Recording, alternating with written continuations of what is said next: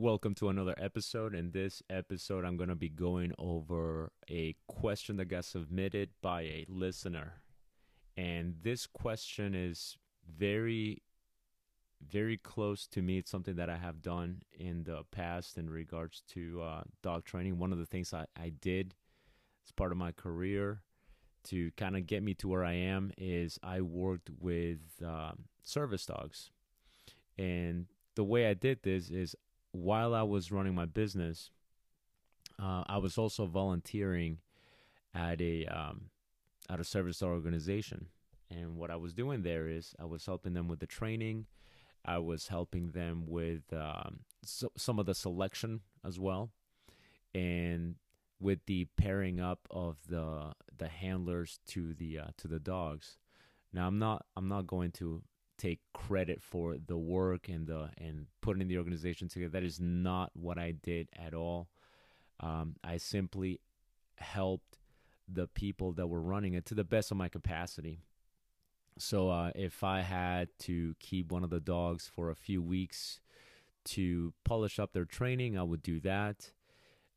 If we had to assist with some tasks like hearing assistance, other things like that, I would help out, and I would also help them with the selection in regards to to the type of dog that we were helping them out with, right?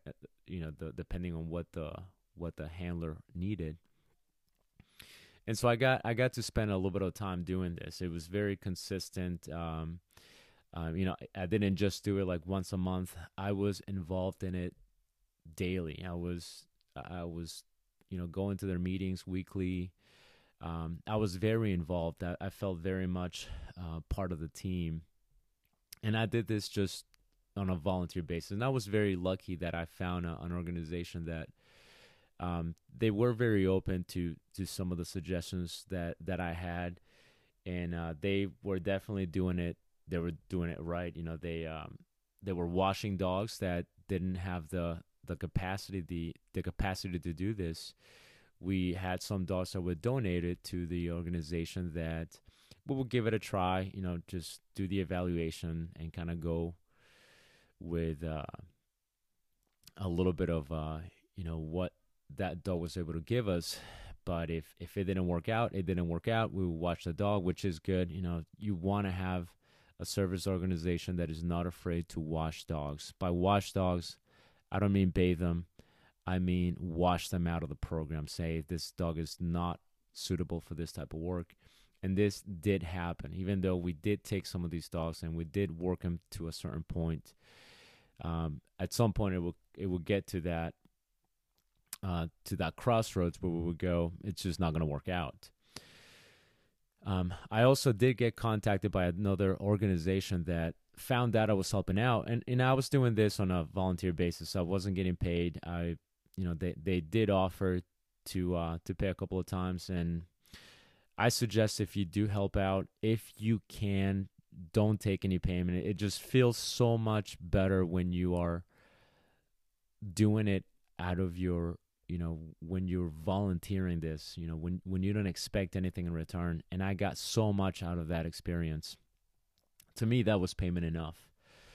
And the organization particularly worked with veterans. So we had veterans that had PTSD, TBI, and some other issues. But that was the bulk of the clients were PTSD or TBI. And so this question right here is related to that. So the question is, do you have experience with dog owners with PTSD? Okay. And so the answer to that first part of the question is yes. And the effect that can have on the dog. My dogs is still the question. My dogs are not service dogs, but they're sport dogs. Okay. So even though they're not service dogs, they are her psychiatric service dogs in a sense, right? So they don't have necessarily the service dog status, but they are her PTSD dogs. So my dogs are not service dogs, but they're sport dogs. My oldest male becomes unpredictable towards strangers when my PTSD is triggered. My youngest male becomes very insecure when this happens. I know this is not the dogs, but me. But I would like to know if there is something that could help me in this. I don't know. I don't want to stop training my dogs because of my PTSD. My dogs and training them helps me and get me out of my comfort zone. But I also don't want it to continue to influence their behavior. That's definitely an interesting question there. Good question, and I'm going to address this to the best of my capacity. Okay, with the with some of the experience that I have with this. But first, just make sure that you check out my books. Okay, go to Amazon, go to the search bar. I got 3 books on there. I got Common Myths About Dogs. I've got Info Every Dog Trainer Should Know. My latest book, which is the Decoy book, and I may or may not have a 4th on the way. So stay tuned to that as well. So if you look up on Amazon, if you look on the search bar and type my name, William Garrido, Garrido, you'll find the list of books on there. Make sure you follow me on YouTube. I have over 600 videos on there on different topics from protection training, competitive obedience, tricks, all of that kind of stuff, and a bunch of other informational stuff. Plus, I also have all of my podcast episodes go on YouTube as well. And, obviously check out Instagram and Facebook. I'm a little bit upset with Facebook right now. They put me in Facebook jail, so I can't do any lives on there. And pretty soon I'm going to be doing a live. It's going to be on Instagram, but I'm going to be doing a live with Michael and Bart Ballone. And we're going to be talking about some of the things that are happening in Europe right now in regards to training and a bunch of other stuff. So I'm really excited about that interview. Although some of you, by the time you hear this episode, this interview will probably be done by then. I'll see if I can save it. I'm pretty new with the whole live thing, so hopefully I can save it for you guys to listen to that. All right, let's go to the question. So, what do we do about this? Okay, so her dogs, she's already said, are not service dogs, so they don't have the service dog status, meaning she doesn't have to. She's not abiding by the ADA, by the American with Disabilities Act, meaning she doesn't have public access. She seems to be aware of this, which is why she says they're not my service dogs. So no public access, meaning she doesn't take her dogs in public. A service dog has public access. You can take the service dog to public places where pets would not be able to be taken to.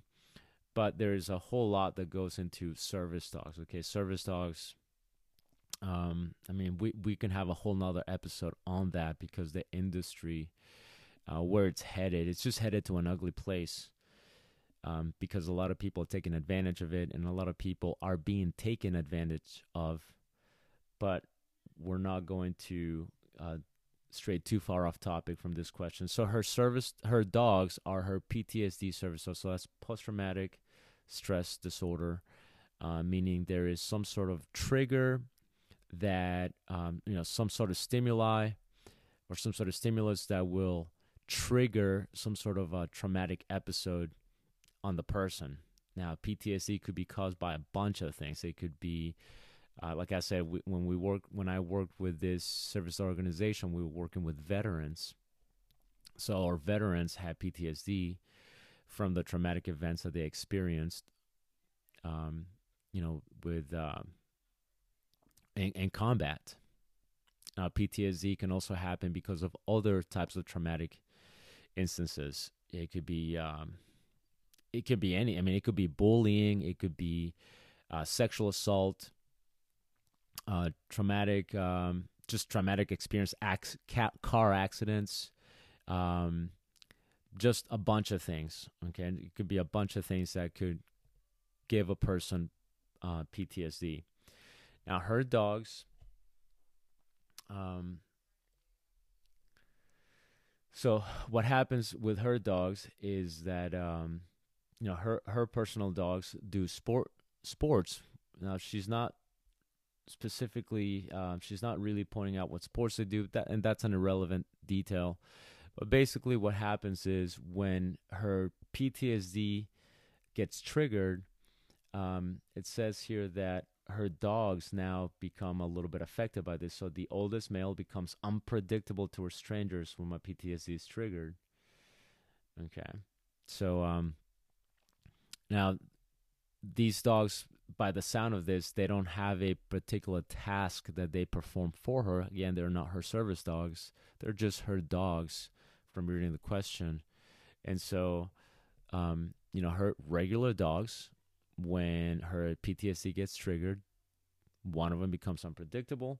The youngest becomes very insecure when this happens. Now, here is where I'm going to draw the line a little bit and say I don't know her dogs. I don't know this lady. I don't know what type of PTSD she has. I don't know what stimulus or stimuli trigger her PTSD. And I don't know her symptoms when this gets triggered. So the trigger, the stimulus or the stimuli that trigger this, I mean, that could be triggering the dogs. I don't know, So let's say, just as an example, let's say, a loud bang, maybe something drops. Let's say that is the trigger. That's the stimulus that triggers your PTSD. Well, could it be that bang, that loud bang, also triggered the dog? Does that make sense? So maybe it's not the person being triggered that triggers the dog. Maybe it's the same stimulus that triggered the person. Maybe it's that same stimulus that is also triggering the dog. Because the question doesn't have a whole lot of detail there, and I don't expect her to. I mean, this is a very delicate subject for most people, so I don't expect the details to be there. But what I would say to this person is, maybe it is the trigger. I don't know what the trigger is. Maybe if it's something pretty obvious, and I don't know, again, we don't know what kind of PTSD she has. Let's say, just as an example, again, this is just an example, okay? Let's say, for instance, that this lady's PTSD was the result of, bullying, or maybe she was in a bad relationship where her significant other at the time used to get physically abusive with her. Well, let's say the trigger now is men who have a kind of a deep voice, and men who are, who maybe get a little bit loud in any instance, maybe not even talking to her. Maybe that is the stimulus that triggers her PTSD. Well, could it be that also triggers the dog? It could be. I don't know. Again, that may or may not be it. So that would be a question for her to answer to herself, for her to ask herself, and think about that. Could it be the trigger, the same trigger that is triggering me? Could that also be triggering the dog? Okay, the answer might be no, because the trigger might be very subtle. So if the trigger is very subtle, like maybe it's just something very insignificant that only the patient or the person becomes aware of. So let's say maybe it's just an example. Let's say maybe it's a ding, right? Or like a certain ringtone, or a beep, a certain beep, some sort of mechanical beep. And let's say that is what triggers this person's PTSD. Now, that might be so subtle that really it's not very easily recognized, but it's recognized by this person. So maybe that's not what triggered the dog, but maybe the person now, as a result of that stimulus, now the person becomes agitated, or the person goes into this traumatic episode, and now that is triggering the dog. Yeah, that could also happen. So, like, let's say I have PTSD, and I hear something in the distance, and I have my dog with me, and I hear something in the distance that's not really very noticeable for for most people, but it's noticeable to me. And I hear that sound in the distance, and that suddenly triggers my PTSD. And now I get nervous. So now I have all these symptoms. Now, could this trigger the dog? Absolutely. That could absolutely trigger the dog. So now we have a couple of things that could be triggering the dog. It could be the same stimulus that triggered me, or it could be as a secondary effect that now maybe me being triggered, that's what's triggering the dog. Could that be it? Yes, it absolutely can be it. Okay, that can be it. Now, as far as the second dog, it says the youngest male becomes very insecure when this happens. So here's how it goes. I'm going to read part of the question again. Okay, so owners with PTSD and the effect that can have on the dog. My dogs are not service dogs, but they're sport dogs. My oldest male becomes unpredictable towards strangers when my PTSD is triggered. My youngest male becomes very insecure when this happens. So now you have another dog into that equation. So the youngest male becomes also insecure. So now we have to kind of go through that process again. Is it possible that the same trigger that triggered you and triggered the dog is also triggering the younger dog? Could it be that when you get triggered, maybe the second scenario, maybe you get triggered, and as a result of you being triggered, your dog also gets triggered, and now the same thing that is triggering your older dog is also triggering the younger dog? Or could it be that the triggering of the dog is triggering the younger dog? We could go on and on about several hypotheticals here because we don't have a whole lot of detail. But to kind of get to the point of this, yes, dogs can absolutely pick up things from their environment, even if nothing is happening to them. And I'll tell you a story of how this happened to one of my dogs. Okay, so I had a dog several years ago that it was a good dog, but what this dog had a little bit of an issue with thunderstorms. Now I have a dog that I talk about a lot. I've talked about him in previous episodes. I have pictures of him and videos of him on my social media, and he is this 12-year-old. And now he's 12, so he's this 12-year-old Catahoula mix, this mutt. He's brindle. He's an older, again, 12 years old. He's a pet dog. He's not a sport dog. He has taught me some very valuable lessons. But, this is a dog that just a regular dog. He did have some issues himself in certain things. But here's what happened with Jax. I had another dog at some point several years ago. Okay. And this dog, his name is Gomez. And now Gomez is doing amazing right now. He's doing awesome. He's with a friend of mine, and he is just awesome dog. But anyway, so for that period of time, I had Gomez, and Gomez was terrified of thunderstorms. Terrified. Okay, Jax had no issues with thunderstorms. Jax was perfectly fine with thunderstorms. And, well, what happened every time that it would rain or it would start to get a little bit, the rain started to get a little bit heavy, Gomez would start to get a little bit anxious. So he would start drooling, get anxious. It wasn't terrible, but it was noticeable for sure.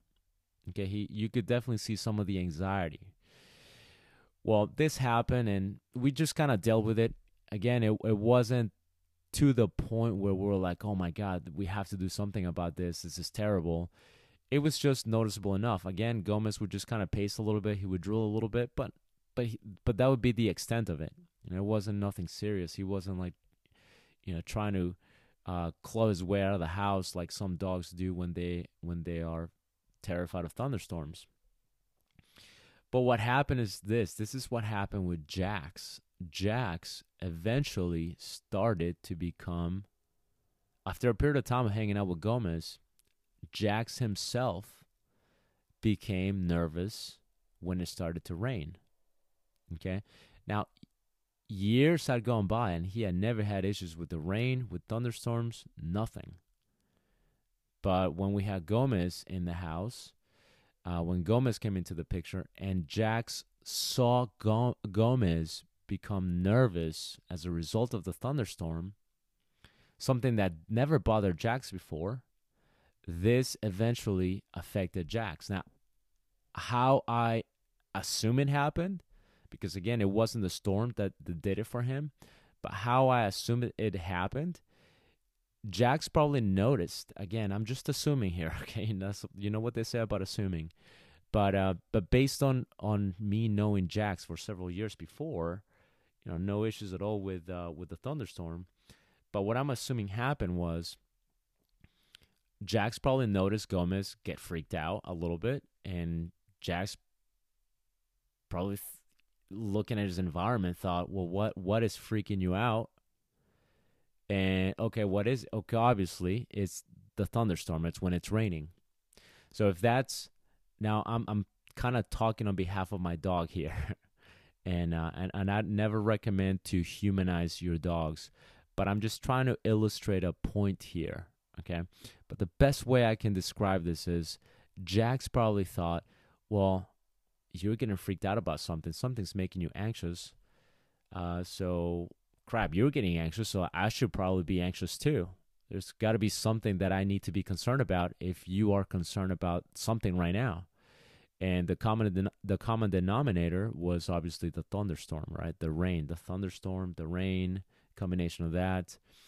And then it wasn't too long after that period of time that then Jax himself started to get some anxiety when the rain started to drop. Now, this was definitely an issue. And in his older years, he's actually gotten better. We've found ways to manage this, to cope with this. And he did go through a period of time where even if it got windy, he started to get anxious. Okay, that's how bad it got. And never had any issues prior to that until we had Gomez.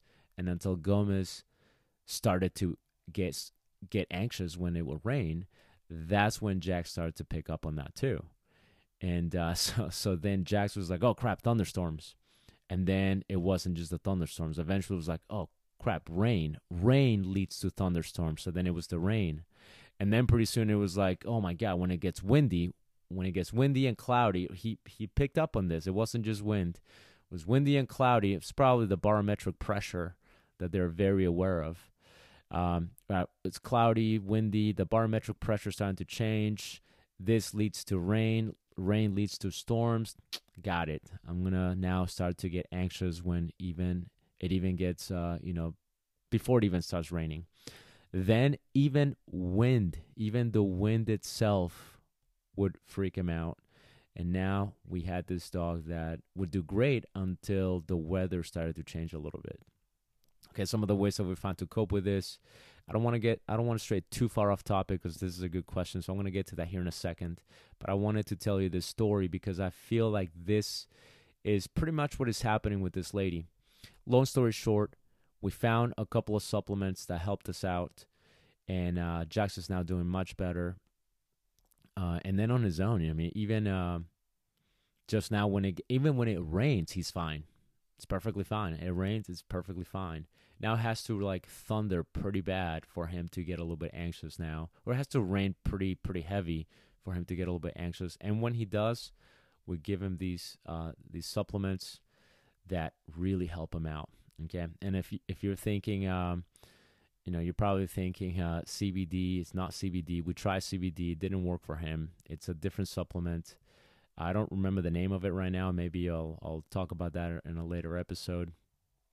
But anyway, so long story short, Jax but he acquired the same symptoms that Gomez had, and it was introduced to him by Gomez.